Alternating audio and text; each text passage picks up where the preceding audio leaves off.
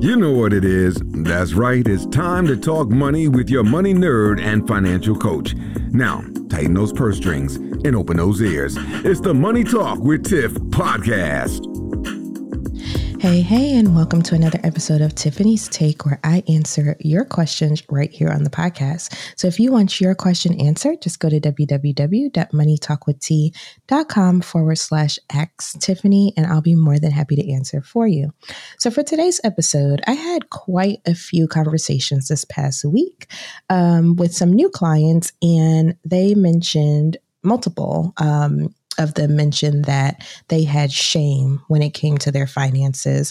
And so I wanted to make an episode to address that in case you are experiencing the same. If you feel guilty or shameful about past spending behaviors or things like that, I just wanted to give you some information and some tips that can help you try to get over that. So first and foremost, I want you to acknowledge those feelings. And that's one thing that I worked with my clients this past week on. Whoever said that they had shame or guilt, I said, okay, let's explore that. So the first step in overcoming financial shame is just acknowledging it. It's okay to feel embarrassed or guilty about past financial decisions.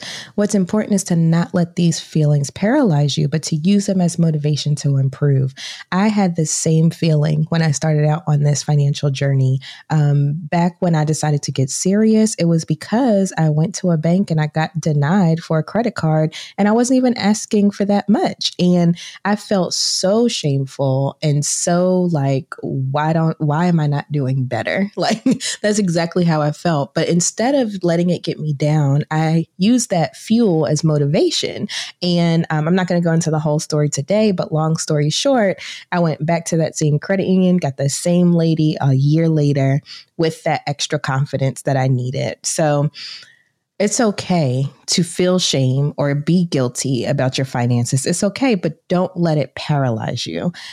Acknowledge the feeling and then use it as fuel to keep pushing forward. So the next thing that you want to do is understand your money habits. So, okay, you acknowledge your feelings. Now take some time to understand your spending and saving habits. Are you an impulse buyer? Do you struggle with saving? Understanding your behaviors can help you identify what's causing the financial stress and shame. I've worked with clients before, and they come to me most of the time about credit card debt. And I'm like, okay, so why do we feel like we need to use a credit card? And the answers vary. One person, they're like, well, this is what I know. This is what I grew up seeing.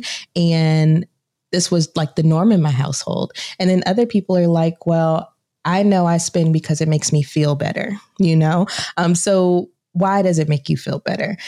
Really understand why you're operating the way you do. Because like I say all the time, money is not really physical. It's more psychological and it's more mental than most people know. So try to understand why your spending habits are the way that they are. Next, you want to set realistic goals. That's another thing that causes shame as well, or causes you to feel guilt or feel like you're not doing enough or not making, is because the goals that you're setting are not realistic for your situation. So setting achievable financial goals can help motivate you to make better financial decisions. So whether that's paying off your debt, saving for vacation, building an emergency fund, having that target that's realistic can provide a sense of purpose and direction for you. And this is one of the first things that we talk about. If anybody has ever had a consultation call with me, I always ask, what is your most important goal right now? And I really actually like to ask, what's the top 3? And another thing is, if you struggle with figuring out what those goals are, because maybe you're in a situation where it's really dire and you can't figure it out, and you get in that negative autopilot. Because I've had clients come on the line and they're like crying because of their financial situation. Don't even bother asking yourself, what are your financial goals? Just dream for a little bit. Act like your life is perfect, right? In a perfect situation, what does that look like for you? And as you write that down, or as you talk that out in a voice note or something, you'll realize what your goals are in that. So if setting or asking yourself goals is triggering for you, take that approach, because that can also help you get to what you really want. Okay. All right. So after you do that, the next step is creating a budget. So a budget is a powerful tool that can give you control over your money. So first start by tracking your income and expenses, and then you can start doing the actual budgeting piece. So allocating funds to different categories like rent, groceries, and entertainment. Remember that your budget should reflect your financial goals. That's why we're going in this order. Don't skip to a budget when you haven't done the last three things I talked about, because it's not going to work, honestly. You need to know all of these things that we've already talked about first before you dive into making that spending plan or a budget. Otherwise, honestly, you are setting yourself up for failure. I'm just going to be real with you, because if you don't have a target, how do you know where you want your money to go? How do you know what you want the money to do? And so that's why you hit all the other steps first, and then you get to creating a budget. And personally, right now I'm using YNAB, so You Need a Budget, and I'll have a link in the show notes for that. But I really like that app because it takes a different approach to budgeting. So instead of just doing line items, you actually have to fund those line items with real money that you have in your account. And so you can't spend on something unless it's a funded line item. So I do like it in that respect because it makes it a little easier to budget, in my opinion. And so I can do a whole other episode about how I use YNAB, but it's really good for that purpose. So I'll make sure I have a link in the show notes for that. Number 5, make sure you educate yourself. Okay. That's why you're here, right? That's why you follow Money Talk with Tiff, because I'm here to provide education. Knowledge is power. And the more you understand about personal finance, the less intimidating it will seem. That's another cause of shame around finances. A lot of people that come to me, they're like, oh my gosh, Tiffany, I don't know anything about money. I'm horrible with money. I suck, all of this negative self-talk. And my thing is, you know more than your kids, or you know more than your nieces and nephews. So you know something. So give yourself some credit, because if you were talking to a friend right now, you wouldn't tell your friend, oh, you don't know anything about money. Oh, you suck. Like, you wouldn't be telling your friend that. So don't tell yourself that. So continue to tap into the podcast, continue to read the articles on the blog. I've been pumping out articles. A lot of articles. So make sure you check out the website. I also have a course on my website called Budget Nirvana, which if you really, really, really struggle with all the things that I talked about before, so acknowledging your feelings, understanding your money habits, setting realistic goals, and creating a budget, that course covers all of that. So I'll make sure I have a link in the show notes for that as well. And this month I'm actually doing a special. It's only $97. So after that, then if you still are feeling overwhelmed and you still are like, I just need some help, get help, y'all, for real. Seek help from either a financial counselor like myself or a financial therapist, because this is what we specialize in, okay?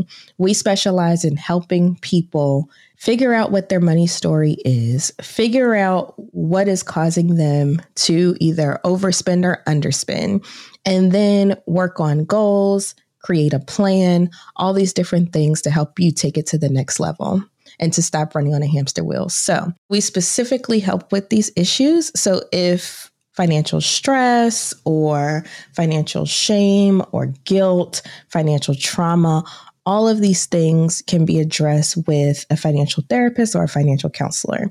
And we're here to help you. So definitely utilize those services. If you are interested in working with me, I'll make sure I have that link in the show notes as well.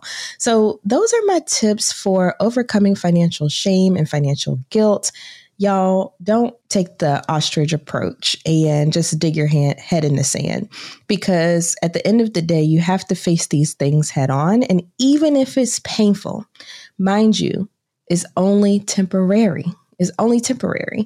Once you get all of these things under your belt, you face the facts, you looking at your financial situation, that is when you can start dealing with it.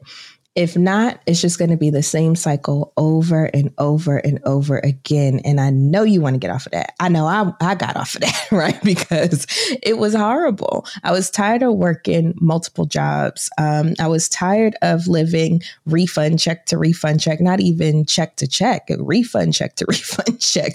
I would have to sit there and pay up my rent for 6 months or so at a time when I got my tax refund, because I was like, at least we'll have a roof over our head. I had to use Toys for Tots and other government programs and things like that because I was stuck in that cycle. I felt scared, I felt shame, I felt guilt, and I ignored it for a very long time. And I will tell you now that I'm on the other side of that, life feels good. And I'm not saying that my finances are perfect, because they're not. But it does feel better when you're able to address these things and have one less thing on your mind, because we all deal with so much. So anyway, I'll get off my soapbox. Make sure you check out the show notes because I'll have all that information there. And if you are interested in me answering your money question, go to moneytalkwitht.com/Ask Tiffany, and I'll be more than happy to answer. So make sure, also rate, review, subscribe. I know I sound like a YouTuber, but this stuff is so important when it comes to the podcast, because it helps other people find us as well. So share this episode if you know someone that's dealing with the same thing. Rewind it back if you need to. We are here to help you. I'm here to give you this information, and I appreciate you listening. So until next time, bye. Thank you for listening, joining, and being a part of the Money Talk with Tiff podcast this week. You can check Tiff out every Thursday for a new Money Talk podcast. But if you just can't wait until next week, you can listen to previous podcast episodes at moneytalkwitht.com or follow Tiff on all social media platforms at Money Talk with T. Until next time, spend wise by spending less than you make. A word to the money wise is always sufficient.